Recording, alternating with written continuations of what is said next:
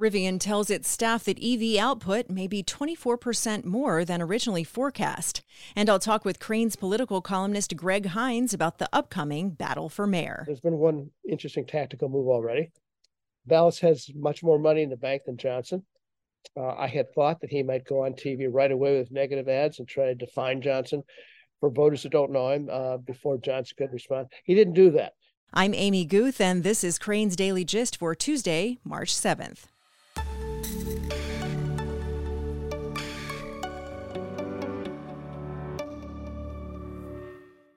Your business isn't an afterthought, so why would you settle for a bank that treats you like one? At Wintrust, small business clients are matched with a personal relationship manager who offers customized solutions and prioritizes their needs. And that personal touch works. Last year, Wintrust lent the most to Illinois small businesses through SBA loans, making them the #1 SBA lender in the state. Start expecting more from your bank. Learn more at wintrust.com/SBA lending. Banking products provided by Wintrust Financial Corporation Banks. Member FDIC, Equal Housing Lender.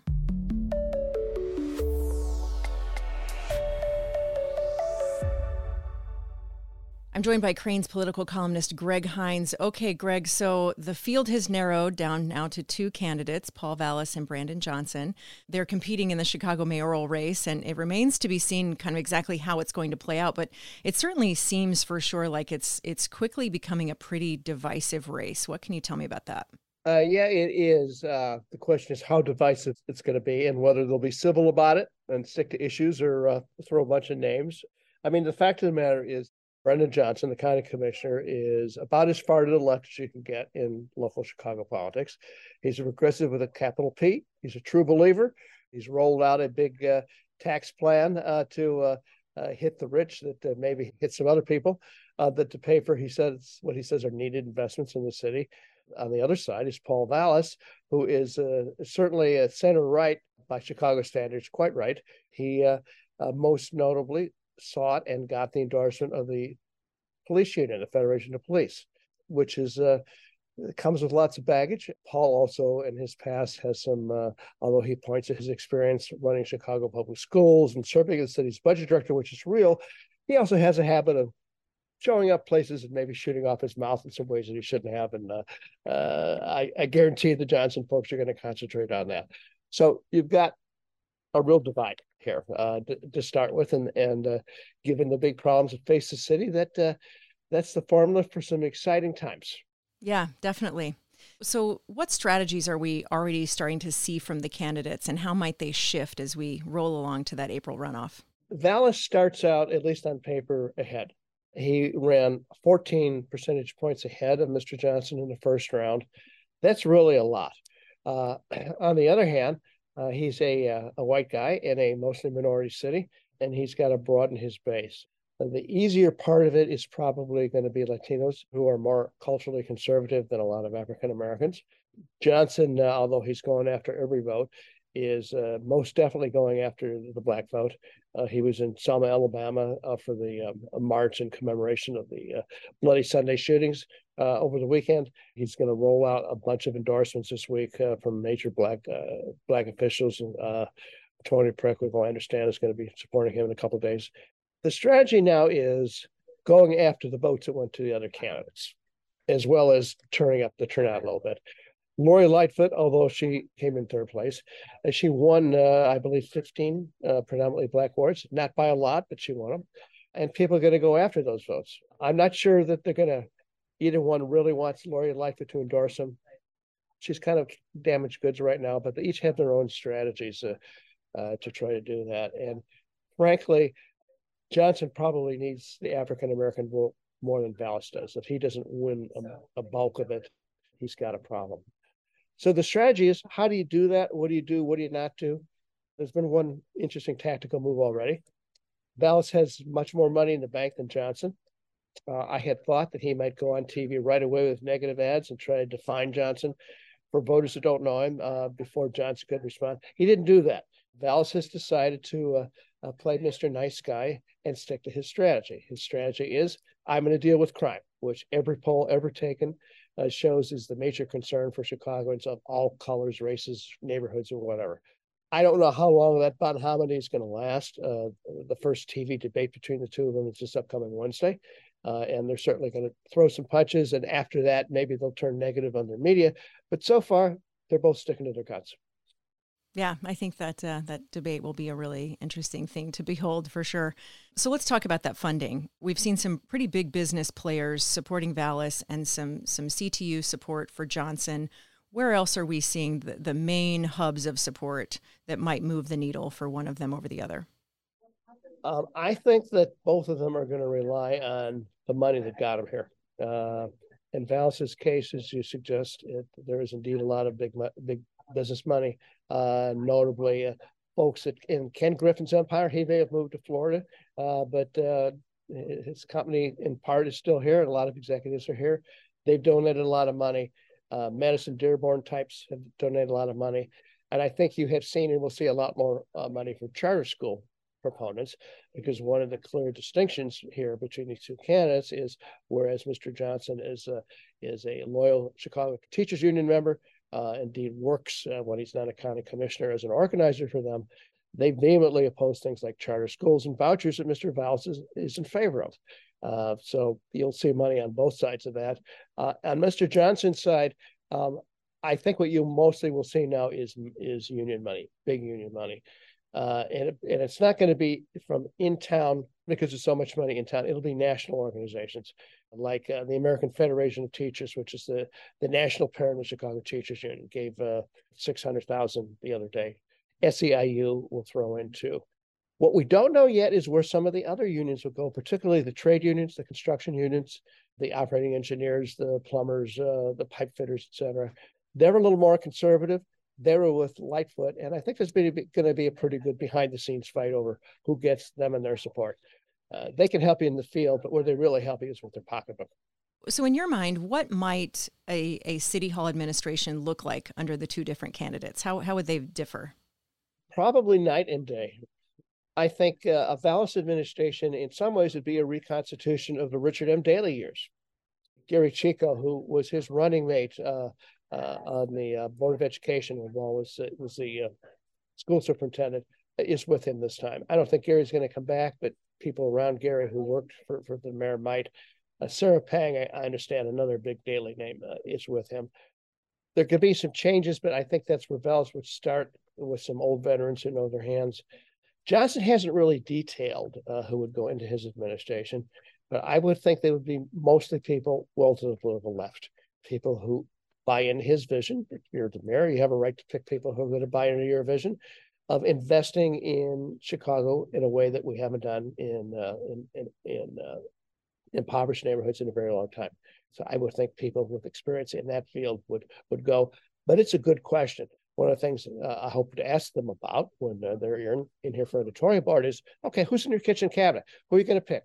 Who's going to be your administration? It will be telling, because this city right now needs somebody who can hit the ground running.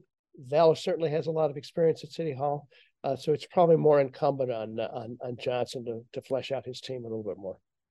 And what do you expect to see from the Lightfoot administration as it starts to wrap up and come to a close? A few victory laps. The mayor would just love to cap her tenure with an announcement that the Democratic National Convention is coming to Chicago. That announcement could well come before the April runoff here. They're pretty close. That one kind of depends on what Joe Biden personally wants. It's going to be his call. She'd love that. You may hear a little more about the upcoming NASCAR race, but I think in general, this mayor will try to make the point that, hey, you may not have liked me, but look at some of the stuff I got accomplished. Yeah, well, lots of things up in the air. Lots of things remain to be seen. All right. Well, thanks so much, Greg. I'm sure we will talk about this again before the April runoff. Appreciate your time today. Indeed. Coming up, United Center concession workers walk off the job in a one-day strike. We'll talk about that and more right after this.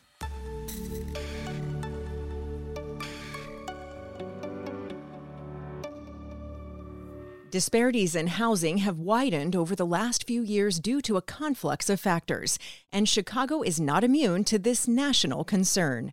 On March 23rd, programming for Crain's Forum Live will include a panel of distinguished leaders to discuss the issues around affordable housing. Speakers include former Massachusetts Governor Deval Patrick, Chicago Housing Commissioner Marissa Novara, and Jim Cunningham from the U.S. Department of Housing and Urban Development. You won't want to miss this important conversation. Crain's Forum Live will take place on March 23rd at the Old Post Office Building. Visit our website to reserve your seat now. To learn more, visit chicagobusiness.com/events and look for Crain's Forum Live. This is the Crain's Daily Gist with Amy Guth. Bloomberg reported, citing people familiar with the matter, that Rivian Automotive told workers that it plans to manufacture far more electric vehicles this year than the production target it told investors earlier in the week. Executives for the California-based company, whose manufacturing plant is in downstate Normal, told staff at an all-hands meeting on Friday that the plan is to build as many as 62,000 units. Rivian's shares extended their gains after publication of the Bloomberg report, rising as high as $17.48 or 11%. The internal estimate is in line with the estimates offered by several analysts prior to Rivian's initial forecast disclosure of 50,000 vehicles on February 28th. Wall Street had anticipated production of just under 63,000 units, according to the average of estimates compiled by Bloomberg. Rivian's stock fell the most in 9 months on the target the company disclosed then and remains below where it traded prior to that announcement. Bloomberg noted in reporting that Rivian is seen as a frontrunner in a large pack of pure-play EV startups that are chasing market leader Tesla. Rivian's 2021 listing was the 6th biggest in U.S. history, but it stumbled as it tried to ramp up production due to parts shortages and other supply issues. Ultimately, the company ended 2022 falling just short of its own production target of building 25,000 units that year. Crain's Steve Daniels reported that Allstate's new CFO last month collected over $1 million in the sale of company stock after exercising options that weren't set to expire for years. Jess Merton, elevated to CFO in September last year after running the Northbrook-based insurer's financial products unit, on February 22nd exercised just under 39,000 options, most of which weren't scheduled to expire until 2029. That according to an SEC filing. Daniels noted in reporting that Merton sold the vast majority of the shares at more than $134, pocketing $1.23 million after satisfying tax obligations. Daniels also noted that the strike price on the options was a little over $92, so waiting to sell them would have been a sign of confidence in the company's future finances.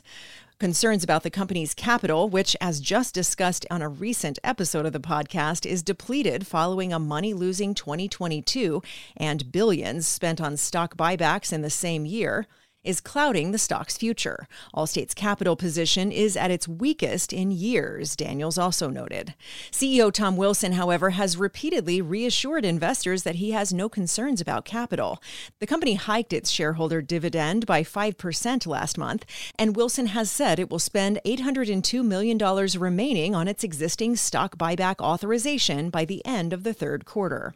Asked directly about capital, Merton said on a February 2nd analyst call, quote, "We remain confident in our overall capital position and the capital position of the insurance subsidiaries." Daniels also reported that Allstate's earnings per share in recent years has been bolstered by share repurchases well in excess of stock the company issues each year to reward executives. If Allstate were forced by regulators or pressured by ratings agencies to halt or slow those buybacks, the stock would likely fall significantly more than it has. Daniels further noted that one prominent analyst, Wells Fargo's Elyse Greenspan, has a $104 target price on the stock and has called on the company to halt buybacks in order to preserve capital while it restores profitability. The East Coast owners of a Streeterville shopping center that includes both a bowling alley and a movie theater have decided to sell the complex, which could be the biggest downtown retail property to change hands in 7 years.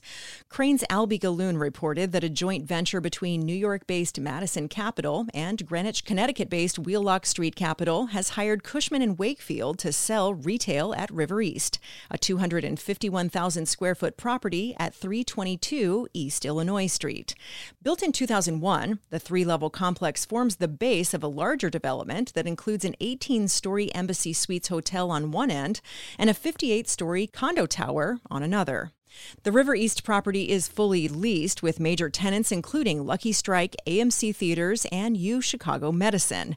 That according to Michael Marks, executive director in Cushman's Chicago office, who spoke with Crain's. Though movie theaters and other entertainment tenants suffered during the pandemic, Marks said AMC has recommitted to River East, extending its lease and launching a major renovation of its space. U Chicago has also expanded in the building, installing a new MRI machine in its clinic there, and a new restaurant, Monarch and Lion, has leased space in the building formerly occupied by Bellwether, Marks also said. Galloon noted that the property's strong occupancy is definitely a plus, but it's unclear how much it would fetch in a sale. Big downtown retail properties like River East don't sell very often. In fact, the last time one its size sold was in 2016, when Madison Capital and Wheelock bought that very property for $94 million. The two firms were counting on cashing out for a big profit in 2019 when they put the property on the market. They were seeking a price of $120 million, but the property didn't trade. Crain's Corley J. reported that concession workers at the United Center walked off the job on Monday for a one-day strike. The move comes during the middle of the Chicago Bulls season and days ahead of the Big Ten tournament set to take place at the Westside Arena. The workers told Crain's they planned to picket outside the United Center until 5:30 p.m. Monday during a scheduled Bulls home game against the Indiana Pacers at 2:30 p.m. Tawanda Murray, who has worked concessions for employer Levy Restaurants at the United Center for 28 years, said in a statement to Crain's that she and the other workers were striking, quote, in hopes that the company will finally realize our worth and come to the table to negotiate in good faith and stop their unlawful behavior toward us. The workers are represented by Unite Here Local 1, which includes more than 16,000 members in Chicago. They allege federal, state, and local labor law violations against Chicago-based Levy and parent company UK-based Compass Group, which employs more than 700 hospitality workers at the United Center. Jane noted in reporting that the workers authorized a strike vote in February when 98% voted in favor of walking off the job to demand wage increases tied to inflation, health insurance for all workers, and pension plans. The last negotiation discussion happened on February 16th. Jay also noted in reporting that the strike authorization was the first to occur at the Westside venue.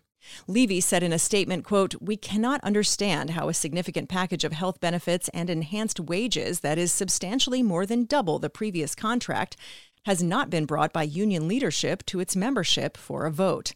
Jay reported that Levy said it's offering benefits such as wage increases of $4 to $5 an hour, minimum hourly pay of $28 for tip-guaranteed positions, a new pension plan, and a new health care program that allows workers to bundle hours worked at various concessions facilities, including the United Center, Wrigley Field, and Guaranteed Rate Field. According to a union representative, concession workers make an hourly wage of $11.33 per hour, up to the mid-20s as of now. Jay also noted in reporting that in a letter sent to workers last month, Levy said it would have temporary workers and possibly supervisors pitch in to maintain its concession operations during any walkout. The concession workers said they're prepared to extend picketing if what was described as stagnant talks continue. The next negotiation session is scheduled for early this week. Levy Restaurants runs food and beverage offerings at more than 250 venues, Jay also noted, including the aforementioned Guaranteed Rate Field and Wrigley Field, as well as at events such as the Kentucky Derby and Coachella Valley Music and Arts Festival.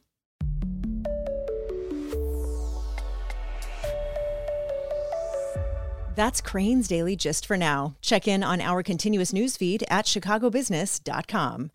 Thanks so much to today's guest, Crain's political columnist, Greg Hines. You can follow all of our conversations on Apple Podcasts, Spotify, or wherever you like to get your audio on demand. Don't forget to subscribe and please rate and review Crain's Daily Gist. Our show is produced by Todd Manley at Earsight Studios. I'm Amy Guth. Thanks so much for listening, and I'll meet you right back here next time.